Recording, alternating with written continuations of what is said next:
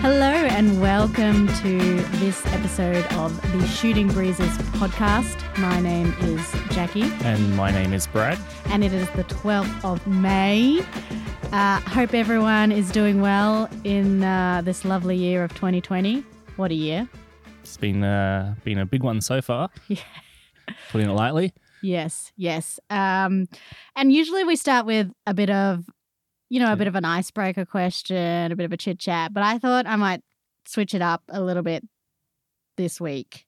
What did you have in mind? I want to play a game. Oh, I like games. So you like games? Should be good.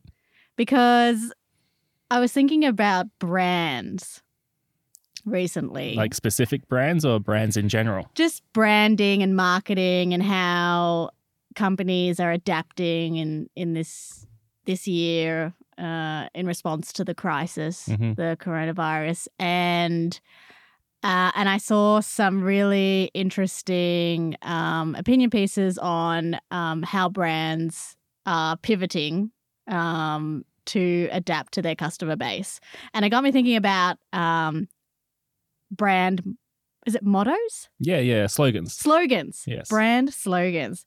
And I realized... You're going to put me to the test? I am going to put you to the test. I will smash this test. You will? I don't know. See, some false bravado. Yeah, exactly. You think you've got strong game straight off the bat, but reading through some of these mottos for very famous brands, I couldn't pick them. Okay. Well, remember how you didn't think I would be good at the soda challenge and I got like 11 out of 12 sodas on a blind test? That's right. For those who have no idea what Brad is talking about maybe 6 years ago, 7 years ago, yeah.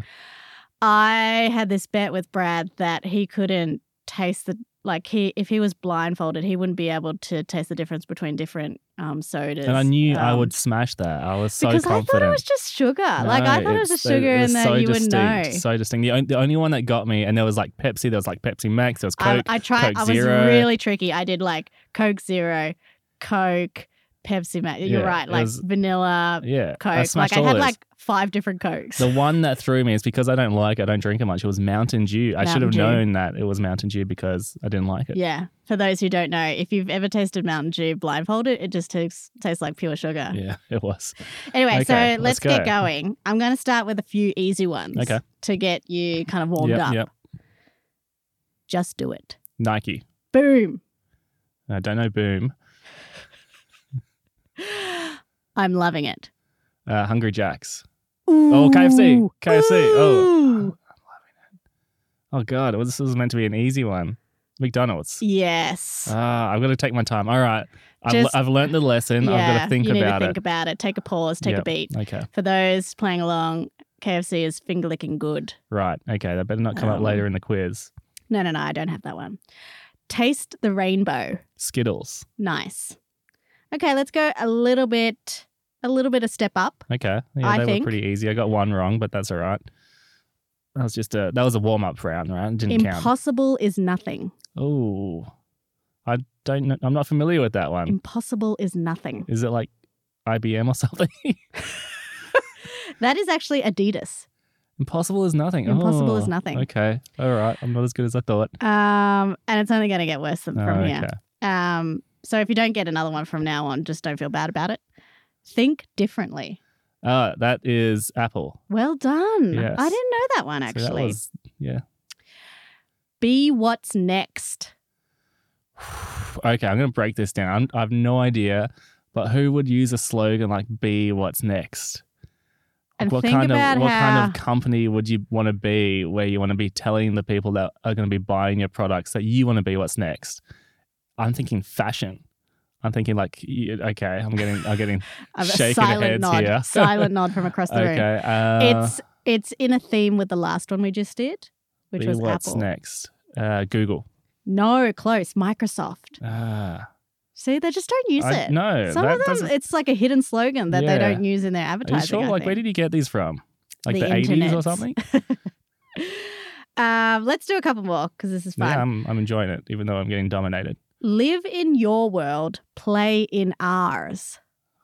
Live in your world, play in ours. There's a bit of a play on words. Live in your world. A play. on Play words. in Play ours. Is it in ours. Xbox or Nintendo or something? Only you would be like, word association, play, Xbox. Well, I thought you were giving me a hint, so It's PlayStation. Oh shit! I'm an Xbox guy. No regrets. Yeah. Okay, I thought this one was interesting. All for freedom, freedom for all. Braveheart. That's actually Harley Davidson. All for freedom, freedom for all. Okay. Yep. A couple more. Yep. This one, I was just like, I was confused by it. Mm-hmm. Is it in you? Question mark. Is it? How do they spell in you? INU? IN space YOU question mark. Is it in you? Is it in you? Is it in you? I don't know. That's Gatorade. Is it in you? I guess it's because is like it in you, as in like you're drinking Gatorade, and is it in you? Do you have the fire? Do you have the passion? Right. That's what I'm guessing. You're totally right. These guys do not use these slogans. Okay, last one. This one is a very famous brand. Okay. But I just was like, I was so quizzical about it. I don't think they use these slogans much. Open happiness. See, that should have been McDonald's ones because you have a Happy Meal and you open it. That's true. Open happiness. IKEA. That's Coca-Cola. Like open a can of Coca-Cola, maybe?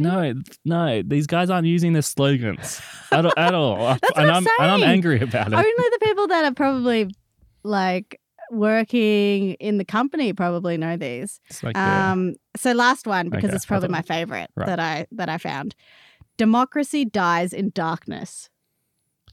Democracy dies in dark. Is it like a country's slogan? America. No, it's an American newspaper, the Washington Post. Right. Okay. Well, what a good one. I'm not a reader. I'm not an avid reader. Yeah. Anyway, I thought they were interesting because that's good. We should incorporate more. What do you call it? Trivia into the podcast. Yes. Yeah. Exactly. Okay, maybe. I just thought it was interesting because some of them are just so clear, but some of them they just seem to be so obscure. How about this? I'm thinking about the podcast now, not about the slogans because I feel wronged. We incorporate trivia into it and we have like a competition. So you would have won that one because I clearly got beaten. And next time I will come with a trivia game and test you. And if you dominate the trivia game, then you win and you get another point. And then we do points. Yeah. So currently you're on one. Excellent. I'm going to get smashed in this, but that's okay. Do you have a question for me this week? I do have a question. If you were watching, you take all the kids' movies out there and you choose a character, any character, who do you think would be the worst to have in your friendship group? Kids' movies. Like all the kids' movies. Could be animated, could be real, has to come from like a movie that's aimed at children. And you know what I mean? Like your friendship group, I'm talking about someone that you probably have to hang out with a lot. You don't have to like them a lot, but you actually have to, be with them a lot. And so, every kind of friendship group has, maybe not every friendship group, but a lot of friendship groups have someone that you don't, really enjoy hanging out with.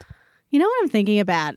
I'm sure it's been made into a movie. These have been made into many movies, but I've been reading a lot of kind of fairy tales with our daughter. Okay. And I've just been realizing how much these time-honored characters are just total assholes. Like Goldilocks. Goldilocks is such a douchebag. She breaks into their house. She's a thief. She eats their porridge. She breaks all their stuff. Their chair. The baby bear's chair. And then she sleeps in their bed, uninvited. What kind of thief, has a nap mid thievery? She ate too much porridge. So, and I don't know if the lesson of the story is don't go into houses that you don't own. I mean, it should be. Particularly if there's photos of bears on the wall. That's my sort of thinking. Yeah, you probably want to get out of there. But I distinctly recall as a child, if I can think back that far, that I identified with Goldilocks and I thought the bears were in the wrong. Well, that's because they scared you're her not in a the bear end. naturally. Yeah. So, you'd probably identify with the human in the scenario. I guess so. But it's wrong. It's totally wrong. The other one... so Goldilocks, okay. Goldilocks. What is it? Jack from Jack in the Beanstalk. What a douchebag. Right? He goes up and he basically steals a golden hen or a golden egg or something. So he steals the giant's gold. He steals, yes. He just puts them in his pocket and then he steals the hen and he steals the harp.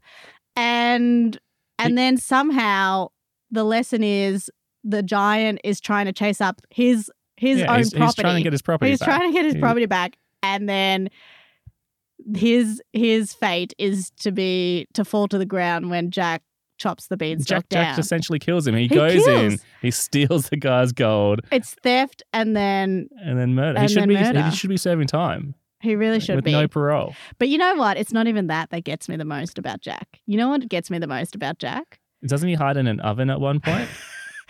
I mean, that's not a good. Like that's not a terrible strategy. Why would you go to the oven? To read to kids because when we play hide and seek, then you hope the oven's not on. Kids might think about that. But no, it's not even that. It's the fact that he was trusted with his mum's last cow, the family's last cow. They're poor, they're hungry, and he's entrusted with the cow to get some money for food. And what does he do? And he exchanges it for magic beans. And he's rewarded. Not only that, he's rewarded by those magic beans actually giving him, the beanstalk to steal the gold. Golden wonderland. So he's a idiot, but he's a lucky idiot. So he gets lucky a number of times where the magic beans actually turn out to be magic. That is, very improbable. And then he kills a bloody giant by chopping down a beanstalk. And he gets away with not only murder, but with all the gold he stole. Mm-hmm. What kind of universe is that? What lessons are they supposed to be teaching our children? I think they're probably all the way back when it's the lesson was don't eat poor milk or something. I don't know. Well, I don't know what they were trying to teach our children, but I think really those kinds of people would be the worst kinds of friends. The ones that steal your gold, the ones that eat your porridge. Jack's going to be a bit of a douchebag, a dumb douchebag. And Goldilocks isn't going to think about you. It's always going to be thinking about herself. She's just going to be waltzing into your house. She's, what she is? She's one of those friends that comes into your house and opens your fridge to see what's in there. She's exactly like that person. You know what always confused me about Goldilocks in that story? If you're cooking porridge for the family, right? Mm-hmm. Who cooks 3 separate temperatures of porridge? You cook one batch of porridge and then you disperse that amongst the family. And if you like yours colder, well, you eat yours when it gets a bit cold. But you don't go, okay, well, first of all, you don't cook porridge and then go, let's just go out for a walk and leave it here. Yeah. But why are these porridges in 3 different temperature settings?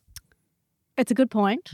It's a good point. Maybe by pouring them out into different sized bowls, there's more surface. There's more surface area to get cooled down. There's some exchange of thermal properties. You're getting all I don't know. Scientific on Here us. I am. I have no idea. I don't think they thought that through. Is it which one would be the worst to have in your friendship group? Goldilocks or Jack? I think Jack, just because he just plain would steal your stuff. Yeah, and he totally would. That's not cool. You wouldn't want it in your house at all. No. A friend that steals is not really a friend at all. Not particularly when you might die as well, because he's just a thieving murderer. Good choice. Solid choice, actually. Thank you.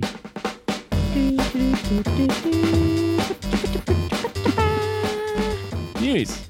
Yay, news! Jackie, what's been in the papers this week? Well, I have found something non-corona related. Woohoo! It's my turn. And it's come to my attention because of corona, I guess. But every story is like that. Because due to coronavirus, a lot of sport has stopped. And some looking at getting started again. Some are looking at getting started again, especially here in Australia. But around the world, soccer's off, NRL's off. NFL, NBA. Basketball, the Olympics, big question mark on the Olympics this year. The Olympics is definitely not happening, right? You're calling it right now? I thought Japan had already called it. So I thought Japan had said it's not gonna happen on those dates. Right. But I think there was still hope that it would happen, that they would find dates later in the year. Okay, didn't know that. But big question mark if that's ever gonna happen. But one competitive sport has continued on unabated. Okay. Because this competitive sport, and it's quite a serious competitive sport, can be done online. And I'm talking about, do you know? Esports. Oh, yeah. Okay, esports can happen. Yes. But I'm not talking about esports. I'm talking about chess. Okay. Yeah, I know of chess. You know of chess? I know of chess. And I know like a lot of people play online chess, and like even like the best chess players play a bit of online chess, right? Right. So competitions, they've moved online without any hiccups, I guess, because two competitors sitting down either over a board or over a internet virtual connected board. It's the same internet thing, connection, right? not an issue. And what's been happening in the chess world is that there is. I've been missing out on my chess news. So there's been a bit of there's been a bit of a tussle, a competition, a matchup between the reigning champ, Magnus Carlsen. You know Magnus Carlsen, I right? think I've watched a doco on him once or twice. Yeah, he's a Norwegian. He's probably in his late 20s now, but he was a boy wonder, very world clever. chess grandmaster. I think he's got a photographic memory, I think. That's right, he does, which would be useful in chess, I imagine. So it's between him and an Iranian teen. An Iranian team. So one guy versus a team. No, teen. Oh, teenager. 16 years old. Oh, snap. New boy 16 wonder. years old, yes. He's Iranian. His name is Ali Reza Firouzja. Hopefully I got that right. And he recently beat Carlsen in a cup, which is what chess people do. They enter in cups. Play for cups, just like the regular sports people. And then, so I think that was in April that he shocked the chess world by beating Carlsen. And then Carlsen subsequently beat him at the one that's just finished now in May. So there's a bit of a tussle between this 16-year-old Iranian chess prodigy and Carlsen, the reigning champ. But it was interesting to me because this Iranian, he is the second youngest player to reach the 2700 rating. So I'm not sure if you know about chess grandmasters and how they're rated, but every grandmaster is kind of rated according to their games. Okay. So every time they win a game, they go up in the ratings, and every time they lose a game, they go down in the ratings. And so he became a grandmaster at I think is it I don't think it's just grandmasters. I think everyone that's competitive at chess kind of has that rank. It's like world right. tennis, right? Yeah. So he was the second youngest to get to that that famed 2700 rating. Yeah. And he also was, I think, the second youngest to become a grandmaster. Okay. So he's a pretty good young chess player. He's good. Okay. He's good. And he's young. And it just made me think of everything that you haven't accomplished in life. Yes, every time I hear of like some teenager or some very young person being extremely successful, I'm like, well, damn, here's me just going along. Yeah. But it made me think because, as you know, I am a terrible chess player. I cannot play chess very well at all. I'm pretty sure the first time we ever played chess, maybe the only time we've ever played chess, you beat me in like the minimal amount of things you could ever beat someone in. So there's a play where you can beat someone in 3 moves. And I totally fell for it. That is the only thing I know in chess. So if you move your pawn exactly as I want you to, I will beat you in 3 moves. If you move another pawn or that pawn but just a different way, I'm done. Okay. I have nothing left. I've got 3 moves and that's it. You're going to teach me that. Because, I've got 3 moves and that's it, Brad. I thought you were joking when you said like, checkmate. I'm like, what? Yeah, it's pretty awesome. There it was. But I'm, apart from those 3 moves, which I learned from my brother actually. Shout out to Michael. Yeah, shout out to Michael, the bro. That's all I've got. I really can't. I can't think ahead in moves. I focus too much on my own game and not what the other person's doing. And it just made me think: if a 16-year-old is really threatening the world champ, and Carlsen, to his credit, said, no, this boy's a threat to me. Like he recognized it. Then it's not experience, right? It can't be experience. It can't be that the more you play, the better you get, the more contestants you have, the more well-rounded your game is. It's got to be pure computational power in the brain. Yes and no. I think, look, and his coming from someone that knows a little bit about chess, but not much. I would say it's a bit of both. Like Carlsen, he is a world champion because he has played so much chess and he has memorized tens of thousands of possible outcomes. So do you think this Iranian must have been coached from an early age? Look, but then I think as well that, you know, just because you have that kind of experience and you can sort of, that's why you're very good, is because you just got so many sort of patterns of chess already in your head.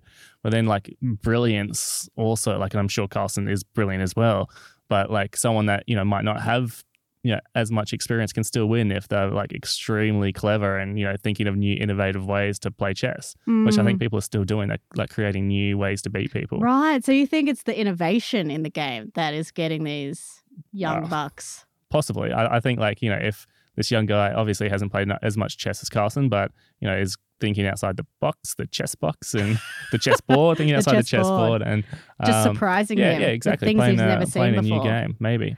It's just fascinating to me, and it made me think of the old man versus computer chess race. I don't know if you've heard about this or read much into it, but you know, from the 50s or 60s, there was this ongoing race between the programmers and the grandmasters of whether a computer would be able to beat. I do know of it, and from what I understand, at the time, everyone was like, no, like it would never happen. There's no way a computer could ever beat like the chess grandmaster. Yeah, exactly. And because people pointed to all these impossibilities, like how could a program get so sophisticated that they could go through, that they could choose which path to go through when you're thinking about all these decision trees in programming. But then the 90s, the 80s, the 90s came on, and it wasn't even the programming of a computer to think like a grandmaster. It was just raw computational power, because the computer was quicker and quicker in just going through every single decision tree and every single decision that could be made on each piece. Yep. And then on just the stats, be able to decide on which was the better course. And then it all kind of accumulated in the late 90s when the computer, I think it's called Deep Blue. Okay, I'll take your word for it. Deep Blue beat the reigning champion, chess grandmaster champion. And then I think there was all this talk about, well, it's done now. The computer is won. Will chess fall? Like, will people just stop playing chess? Yep. But people have decided that even though computers can now beat people, you know, comfortably, that people still want to play one-on-one and have that kind of man-on-man competition or man-on-woman. Yeah, okay. And they use it as almost like a training. So all the grandmasters use like computers to train against. I think some of the grandmasters have still managed to beat computers at some stages. Like all the time? Like up until now? Like maybe not every competition. Yeah, I thought like recently, like I thought Carlsen really? was able to beat a computer. I think I remember seeing a headline somewhere in the last year or two that someone beat a computer again. Right. I might be wrong. You look at me like I'm wrong. I mean, maybe they tricked the computer. I just think that the way that how computers are so quick now and so advanced, it would be surprising to me if a human could beat a computer at I think chess. it happened. Maybe. That's interesting. We'll try and find that. But also what I know in the matter is that while, yes, in the 90s, like, was it the 90s that the computer first beat the chess person? Yeah. More recent like methods of building computers and specifically machine learning has kind of created a new computer that like plays chess. And the difference between the first one and the new one that's machine learning is the first one took a while for the computer to, I guess, go through all the possible chess games that existed. Yes. And, you know, that took an amount of computing and took time, whereas the machine learning one that was, I don't know when machine learning first came about, but when that was created, it took about a day for it to beat a chess master. Wow. Because it just, and it just learnt. Yeah, it just learnt from playing itself, like just as fast as it could. And it played like, I don't know, 1 million games in the space of like 24 hours, and then it was unstoppable. No wonder people are afraid of AI, because that's a little bit freaky, isn't it? Very freaky. Yeah. But last tidbit on chess and computers. The grandmaster that got beaten in the late 90s, he was his name is Garry Kaparov. Mm. Kaparov. Russian. I'm probably getting that Is he terrible. Russian? I think he's Ukrainian. Okay. He could have just, taken the loss and just thought that computers should be banned from chess or whatever. He could have taken that road, but he ended up becoming a thought leader on AI. Oh, cool. And he has developed, alongside a few other people, a sport called advanced chess, which is human and computer playing together. So there's two human opponents on a board against each other, and the humans can use computers to help them make their move decisions. So is it kind of like, you click the hint button and then Exactly. the chess goes It's like, oh, what do you think? Let's give me a hint. Oh, I hadn't thought of that. Yeah, exactly. So it's really just two computers playing against each other. Yeah. But with a person on a mouse just that's being the buffer. That's funny. And I think, and so a lot of people say that combination, human and computer, is actually the best. So that combination can beat a human by itself, and that combination can beat a computer by itself. Wow. Who would have thought? There you I would go. have thought the computer would be always better. But hey, there's some human nature in there for you. There's something that computers have not been able to emulate yet. Okay. So we're safe for now. All right. Watch this space. Brad, what's your news this week? So mine is corona related. Mm-hmm. And again, it goes to kind of my favorite thing in the news right now about COVID-19 is, any kind of discussion around the positive impacts that COVID-19 might have on society. Mainly because I just hate working. I hate going into work, and any kind of news that says that might not be the future, right, is tickles my fancy. Mm-hmm. So what I've kind of saw today was that okay, so in America, the government's kind of easing back social distancing restrictions, and giving kind of timelines of when people can go back to work, and that differs from state to state. But what we're also sort of seeing today, and I guess this week, is that a lot of companies in Silicon Valley and kind of the big tech firms like Google, Facebook, Amazon, I've kind of like not even paying attention to what the government's saying, and have told their workforces that we won't be going back to the office until 2021. Wow. So take the rest of this year to work from home, and we'll reassess next year. And like we're still in May, like that's a long time. That's a long time.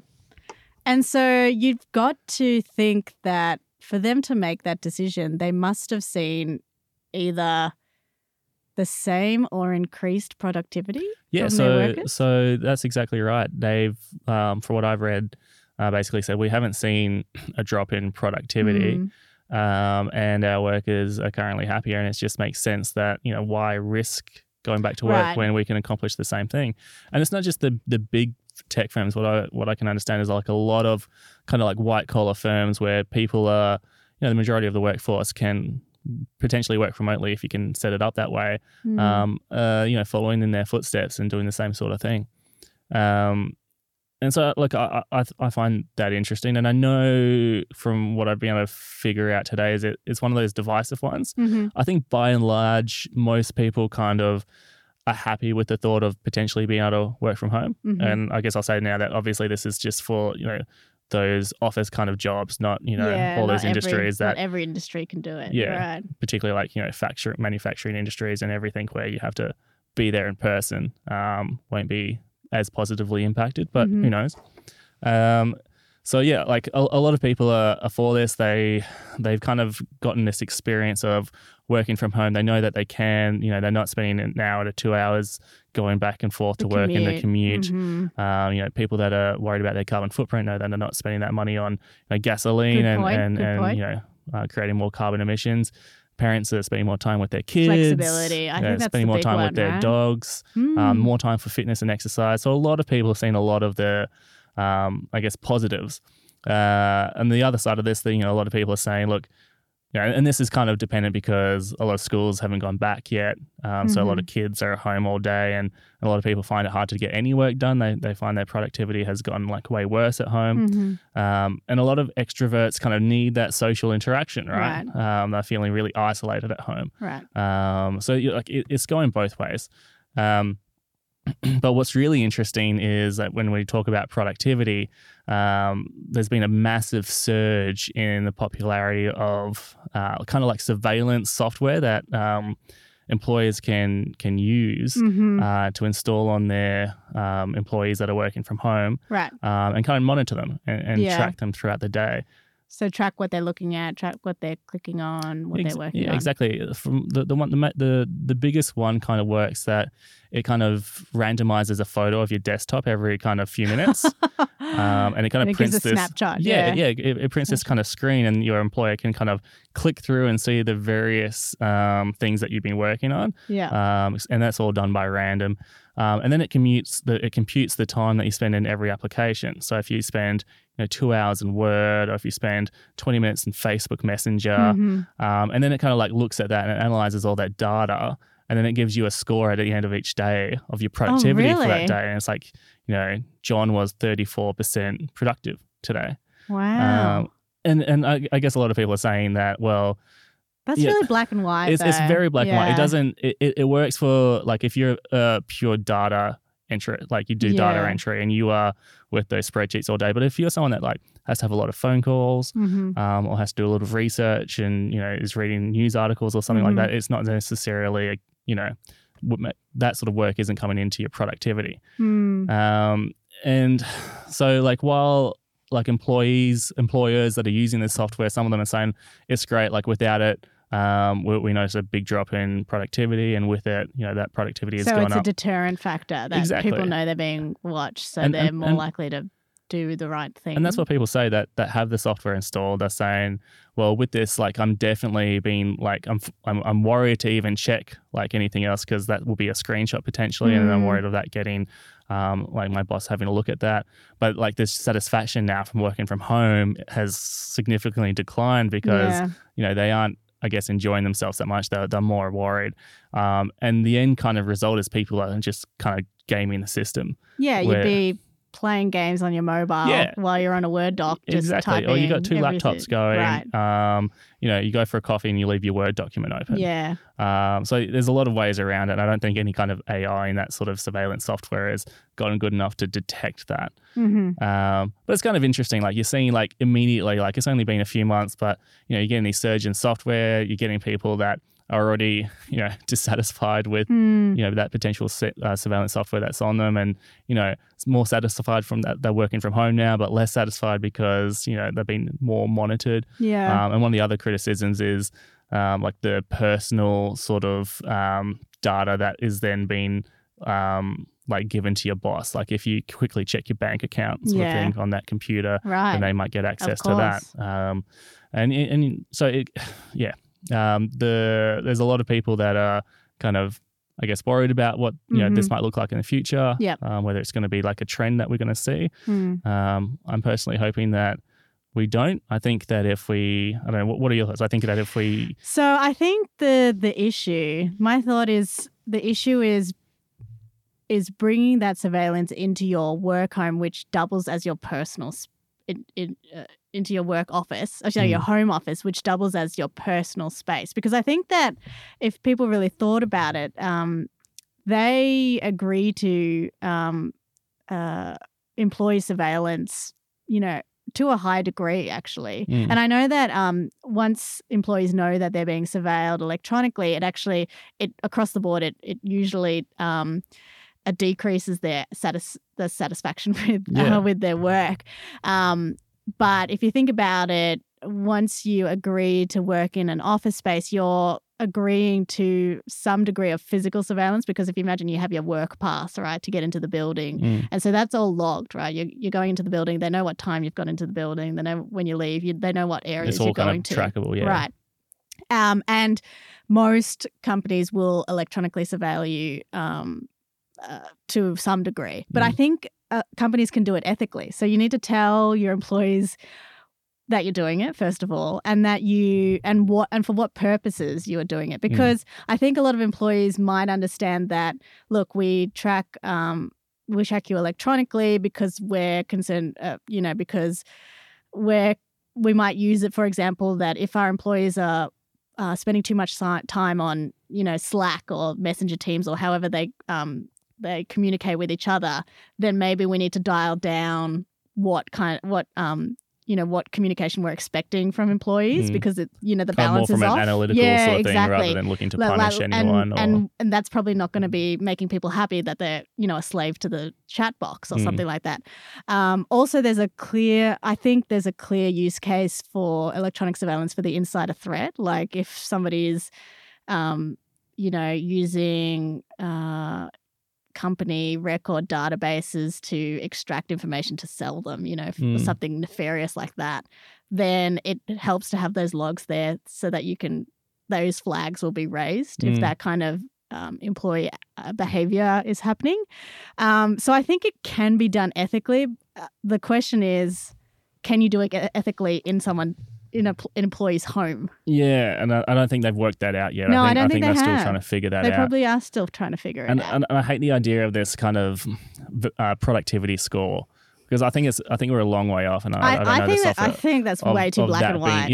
Ever be like resembling anywhere near of what, like, how productive you really were. Right. And I know it's hard, but like I think like your work should always just be kind of like, you shouldn't, like, if you can work in 4 hours and get what someone else can get done in 8 hours, but you can get it done in 4, like that should matter, right? You should only have to work those 4 hours. Yeah. Like, I think society needs to move to a model where people are tracked on their output, not on the time that they spend trying to get there. And how could they possibly measure inspiration that you might get from, that water cooler kind of effect? Like you talk to your colleagues through a problem or an issue that you're experiencing, and suddenly you realize the way forward. Like, how do you measure that kind of interaction, which is actually quite important for companies' growth and efficiency and all those kinds of metrics? But how do you measure it? Yeah, it's really hard. Very hard, especially with a productivity score. That I would be insulted. It would shit me.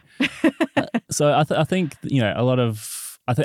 I guess the overall trend is really positive, and I think we should stick with that.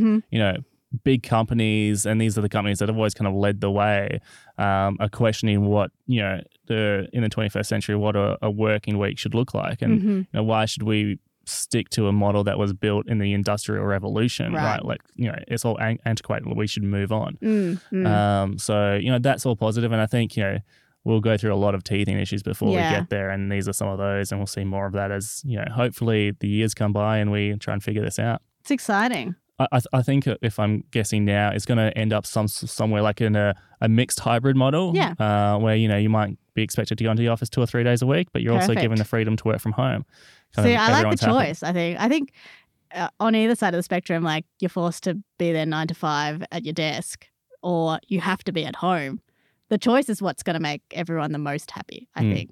Like, you have the ability and the power to design your work week according to your needs and what you need in terms of flexibility and timings. And if you get the job done, hey, that's awesome. Like, that's it. That's all that matters. That is it. All right, employers out there, that's the kind of model that you should be aiming at. And if you want inspiration, come and talk to Brad and Jack. Word. All right. Blue sky thinking. It's my turn this week. It is your turn. And my blue sky thinking topic today is international travel. Which hasn't been happening an awful lot. Exactly, right. Which is why I bring it up. And it happens in the blue skies, mostly.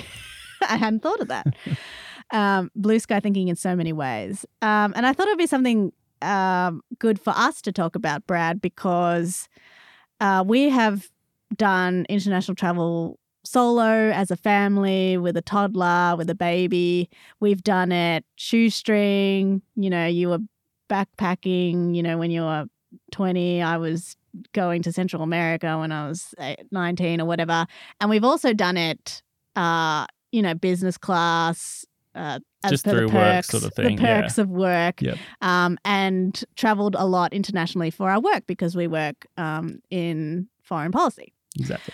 So with international travel just completely bottoming out, right, over the last 3-4 months, what do you envisage? Do you envisage us going back to the old normal of international travel? It's interesting from the Australian perspective because Australians kind of pride themselves on being widely traveled. I think it's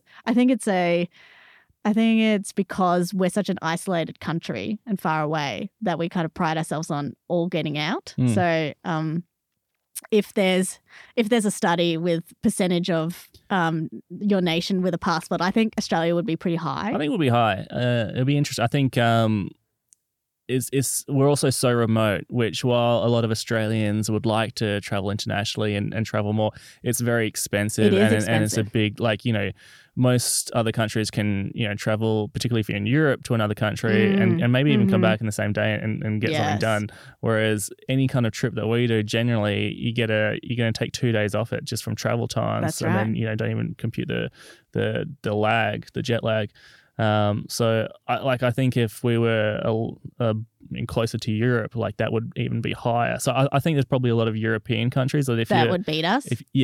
Just by counting border crossings. Yeah, sure. But if you're counting travel distance, the distance that every person travels, I think we would kill it. Yeah, nice. I think you're right there, actually. But it doesn't kind of take away from the fact that Australians love to travel internationally, you know, my social feeds are full of people talking about all their travel that they've had to cancel this year, and who knows when it will pick up again. And we also know a lot of people that are overseas just because of our job and, you know, are thinking about when are they going to have the chance to get back home as well.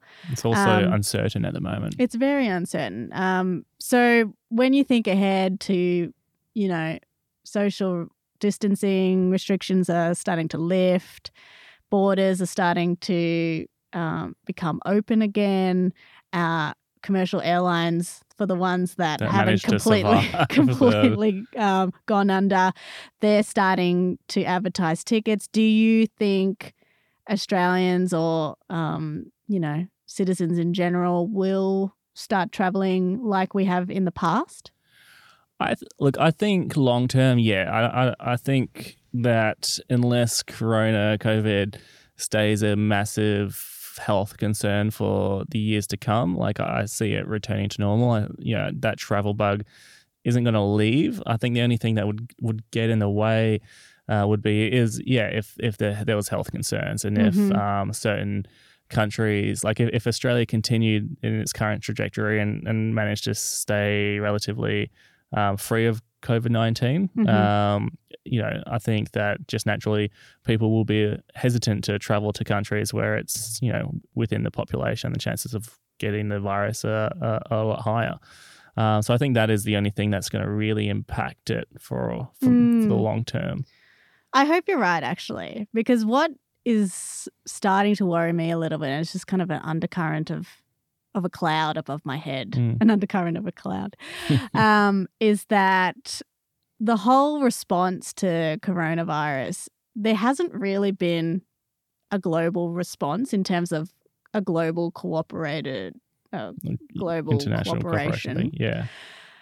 Response. It's become very much countries looking inward in terms of what they're facing right now, maybe looking outward to kind of see what other everyone people else is doing, but then making its own decisions. Exactly. Yeah. But the response has very much been within its own borders, and it has to be because the borders are closed, right? And so I wonder and would be slightly concerned if out of this there becomes more of a thought, more of a kind of a turn towards, I guess, nationalistic, just looking within your own borders, and less of an appetite to maybe think about other countries, visit other countries. I think definitely, if you're talking at like the state level, I think that one of the biggest outcomes that we're going to see from COVID-19 is that most countries where, you know, the last 30 years have been looking to run on a more globalization level where they build networks and supply chains with other countries and look to prosper with other countries, like and look for mutually beneficial solutions. I think what COVID-19 is showing that that model does not work if one of those supply chains, like one part of that chain breaks, and suddenly you're relying on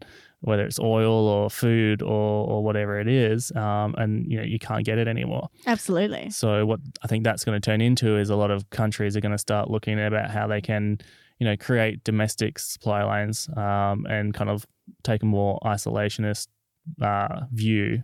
Yeah. So I agree. I think we're going to have to look at self-sufficiency in the supply chain and look more in terms of our own sovereignty, in terms of we can't rely on other countries to provide us X, whatever it is, because if this situation, and it really is unprecedented in that sense, happens again, and a lot of people saying it will, then we can't rely on them, right? So we have to produce it within ourselves. It has to come from within. And so I wondered if that will seep over into people's thoughts and how they think about. It'll be interesting to watch it as it happens. I still don't think it will. I think that particularly like when you look at Australia, like we're like Australia and New Zealand are very specific in its culture, and the reason why so many Australians like to travel is because there's such significant differences in culture out there. They want to experience that, and that kind of bug for that kind of that desire isn't going to go away, I don't think. Yeah, I hope so. I hope you're right. Yeah. I just think about what if it changes what it means to be a global citizen because of all those things, all those reasons you just outlined in terms of supply chain and response, then maybe what people want to do as global citizens will change. They might want to stay home. I don't know. It'll be interesting. And I guess one of these things time will tell, and we'll see what happens. But hopefully there are some airlines still operating that, and can let us see. I do feel a touch sorry for airlines. I mean, they've got to be one of the worst industries. Did you see, I think American Airlines, are still flying with very full, I think actually a lot of airlines are very full flights at the moment. Domestic flights? Yeah. I mean, anyway, it's... To each their own. To each their own. Any other thoughts on international travel? If it opened up tomorrow, where would you want to go? What's on your what's first on your list? I still haven't gone to Italy. I really want to go to Italy. I mean, interesting choice. Maybe not tomorrow. One day. Sorry, it was just my go-to. That was something I really want to travel to. Yeah, well, maybe they'll need it. You know what? I like that because by the time they open up, they'll need an injection of tourism. Yep. Cash. Everyone go to Italy when it opens up. How about you? Where? Good question. Well, I think Japan was on our list. Oh, yeah, that's definitely up there.